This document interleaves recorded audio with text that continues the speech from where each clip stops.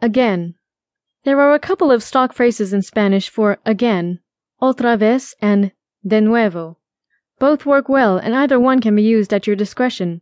In other words, you can either say, necesito que lo hagas de nuevo, or necesito que lo hagas otra vez. Each is perfectly fine for I need you to do it again.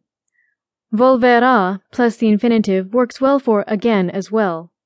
Vuelvo a hacerlo más tarde translates to I'm doing it again later. You're eating lobster again today would be ¿Vuelves a comer langosta hoy? Ask. 2 words handle to ask in Spanish. It all depends on what one is asking. Use preguntar when asking for information or for an answer to a question. Use pedir when asking for something as in making a request. In other words, you preguntar who won the game last night, but you pedir the waitress for a coffee. As soon as. There are a few options for as soon as in Spanish. There are en cuanto, apenas, and tan pronto como. You can even use cuando. Keep in mind that these phrases all use the subjunctive mood, which is explained in detail later in this book. Let's take a look at a couple of examples. In the first example, as soon as I have the time, we will go out for dinner, can be stated as en cuanto yo tenga el tiempo, salimos para cenar.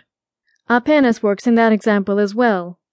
In another example, if I want to tell you that I will help you as soon as I am done eating, then I could say, te ayudaré tan pronto como yo termine comer. Tan pronto como is best used in the middle of the sentence, while the other examples are best used in the beginning. However, cuando could be placed equally well in any of the examples shown, as you can use it whenever when in English would be used, including in place of as soon as. Back, behind. There are 2 good options to use when one wants to say that one thing is behind or in back of something else. These options are detrás and atrás. When one object is directly behind another or in pursuit of it, use detrás. Look at the following examples. El perro está detrás del carro. The dog is behind the car. José está detrás de la casa. José is in the back of the house. ¿Están escondiendo detrás de esta pared los niños? Are the children hiding behind this wall? When you want to say that something is behind or in back of something in a general or vague sense, use atrás, as in the following examples. El perro está atrás. The dog is out back. Tu libro está atrás allá. Your book is back there. No miras atrás. Don't look back. One good rule to follow is to use detrás when de is needed and atrás when it is not. The one exception is when you want to say that something or someone is behind another upon arrival, as in coming later. For instance, when you arrive at a party and your friend Josh is 10 minutes behind you, you may say, Josh está atrás de mí, since he is arriving at a later point in time and is not right on your heels. He is instead at an undetermined location some distance behind you. To say that something is in the very back, al fondo is a helpful phrase to know. For instance, if you ask where the bathroom is and it is all the way in the back of the building where one can go no further, you may hear al fondo.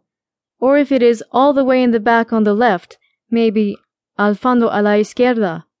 When referring to back as in to return, de regreso and de vuelta will work and are interchangeable. Examples for both include Estoy de regreso de trabajo. I'm back from work. Ella está de vuelta de la escuela. She is back from school. And of course, when referring to back as in the spine, use la espalda. Become. One of the hardest concepts for English speakers to master is to become, for which Spanish uses several different verbs depending on context. There are several different ways where things can change into or become something different. Some are more permanent and some are more sudden. Each are expressed in different ways. Ponerse, for example, would be used in fleeting, more temporary changes, such as emotions and feelings. Examples include me pongo enojado for I become angry, se pone borracho for he becomes drunk, te pones enfermo for you become sick. When referring to longer-term changes that are much less reversible, use hacerse.